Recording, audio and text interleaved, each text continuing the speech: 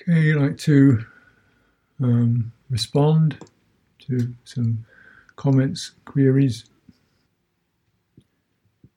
The person draws our attention to the Sutta Anguttara Nikaya, Book of the Tens. All things rooted in attention.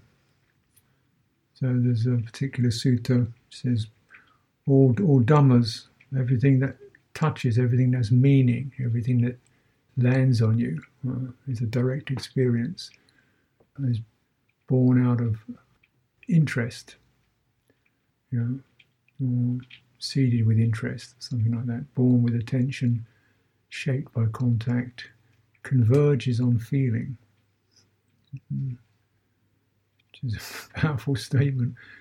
You get it. In other words, everything that happens to you, everything, thought, sight, sound, everything that is part of your world, everything that's touched your citta comes through that gate of feeling. There's nothing abstract. Everything is direct.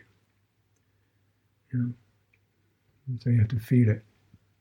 My feeling is such an important place for sati. Feeling is where the push begins, where the movement begins, where citta is touched and volition starts from contact, feeling, and then there's the rising out. The sutta continues, headed by concentration. Naturally, the mind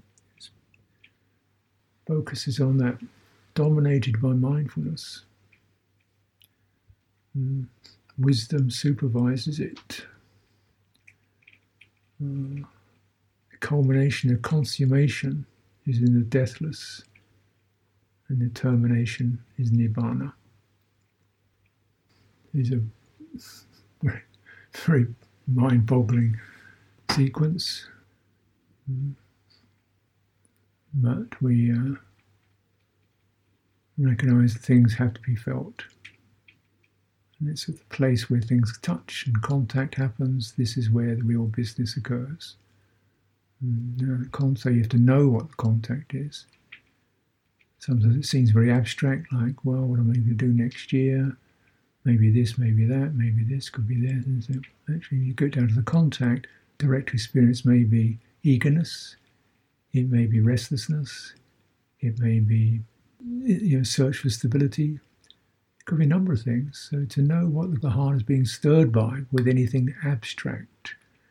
Remember, most of our reality now is abstract. It's about the future, the past, somewhere else, projects, plans, the economy, politics, the nation. These are all just abstractions, aren't they? But to the reality of it, this is the irritation, this is the anxiety, this is the disappointment, this is the eagerness, this is the, and that's what you need to know. That's what you can deal with directly. And if you deal with that, then your responses to those phenomena, those abstractions, will be steady and purified. Question, is there not a place for coming to understand our obsessive tendencies? The place for them is the place of withdrawing. So we can view from a cool place the hot places. So the healing process, citta knows what has to be healed. So it's not about denial. It's about withdrawing to a place of, like you go into a hospital to do healing, rather than into a fever-ridden swamp. So, again, all words have their nuances. Withdrawing means stepping back, not scratching the itch. And just say that, some of them you understand, some of them you don't understand conceptually. Conceptual understanding has its limitations. The most important thing is they're realized, felt, and the cooling of them, the easing of them is felt. Then, of course, conceptual understanding can help say, oh, this means I've definitely got a tendency to that, so be careful about this. but one must be aware of the tendency to make that into a personal profile. Like, well, I mean, so then it becomes a little bit fixed. You see what I mean? Something lights up when citta lands on it. Is sati always present? Mindfulness always present? It is to a degree, but it's not necessarily samma sati. Mindfulness is that which frames things up, refers. Samma sati is based upon right view. There is a sense here. And it's a kind of appropriate sati. Where it's based on right view, it's based on understanding, things there could be skillful, unskillful. There's a process to be undertaken here.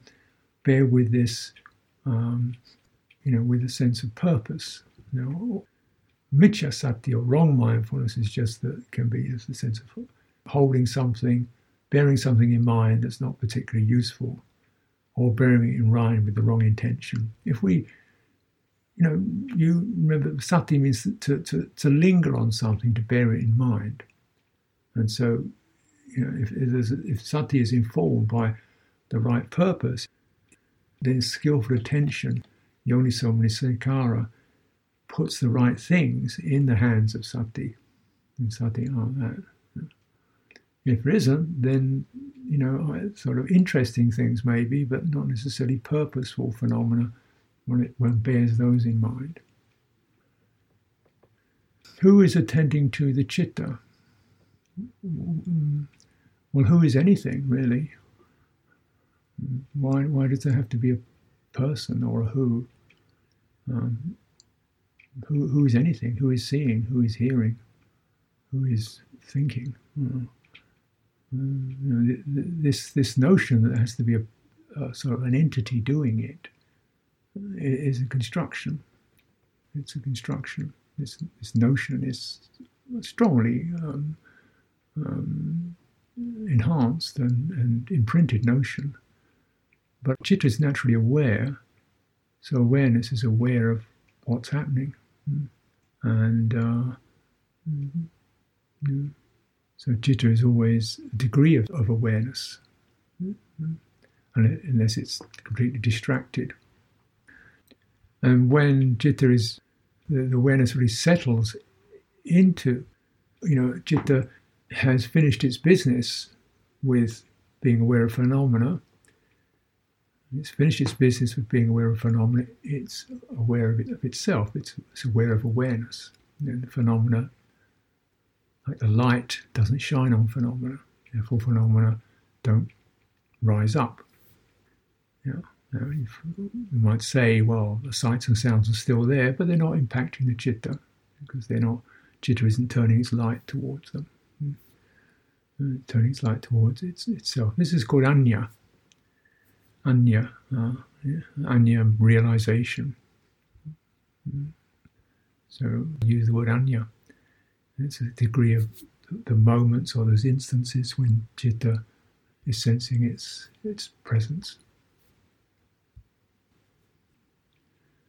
If citta is luminescent, then does this light need somewhere to land? Does the sun need planets to shine on, or does it just do it? Is there pure light? Is there just brightness and illumination without landing, without objects, as in a glowing heart? That could be experienced. There's also the turning off of the light, whereby the citta just quietens down, its energies have subsided, going down of the sun. The Arahant Phattaccara saying she turns down the light of her oil lamp, and as it goes out, she says, that's just what my citta's just done there. It's light. So, be cautious that we can use this sun image. It's a nice light as an image. Light is citta in its pure radiance, but there can also be like a nibbana, or a turning down of that. wonder about meditating with eyes closed or open. Very visual, eyes closed, have perceptions of somatic sensations, have perceptions of the diaphragm focused on breathing. Sometimes a visual conception of citta. Are such visual analogies useful or better disrupted? I guess some teachers might recommend it if it gives you citta, like it gives you something to give attention to. So notice the effects. If it becomes too hypnotic, then you should maybe go to another sense base like body base. But if it's something that helps you to stay focused and on track, support sati, it seems okay.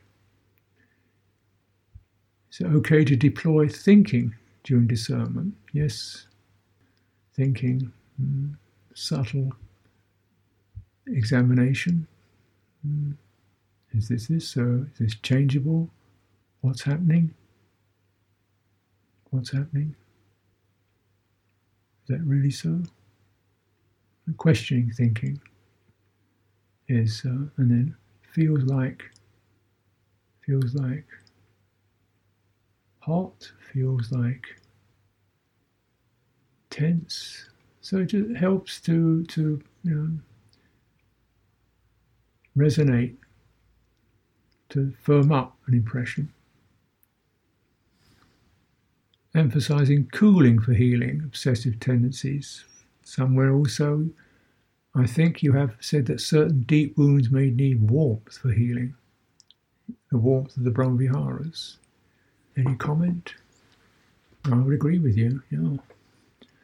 I think cooling's, if you're living in India, then cooling is certainly, and even in Thailand, cooling is a lovely analogy. If you're living in Canada or in Britain, warming is a nice idea as a metaphor. And it's true that the warming of the heart, we call it warming the heart. So they generally say gladdening. Generally the images that are used for that are more like light than warmth, because heat is considered a problem in tropical countries, something you're trying to get away from. So they're talking about gladdening the mind or brightening the mind or comforting the mind. We might call it warming the heart. So these terrible, chilled, locked, frozen out states, this is all metaphor. It's synesthesia, isn't it? We experience these things which have no temperature to them, really, and yet we experience them as hot or cold. And some of the worst ones are the cold ones, the cold gloom and despond, and hope and helplessness and impotence and indifference, where the heart needs to be warmed. And I would say, Brahmaviharas is really such an important practice. It's certainly not just a bit about being a bit affectionate. As I've tried to emphasize, it stands parallel to the jhanas in its capacities to citta to suffuse and come out from its shrunken state, and naturally it transfers very readily into what's so needed in social contact and in the world at this time, and the views and the perceptions and that come from that.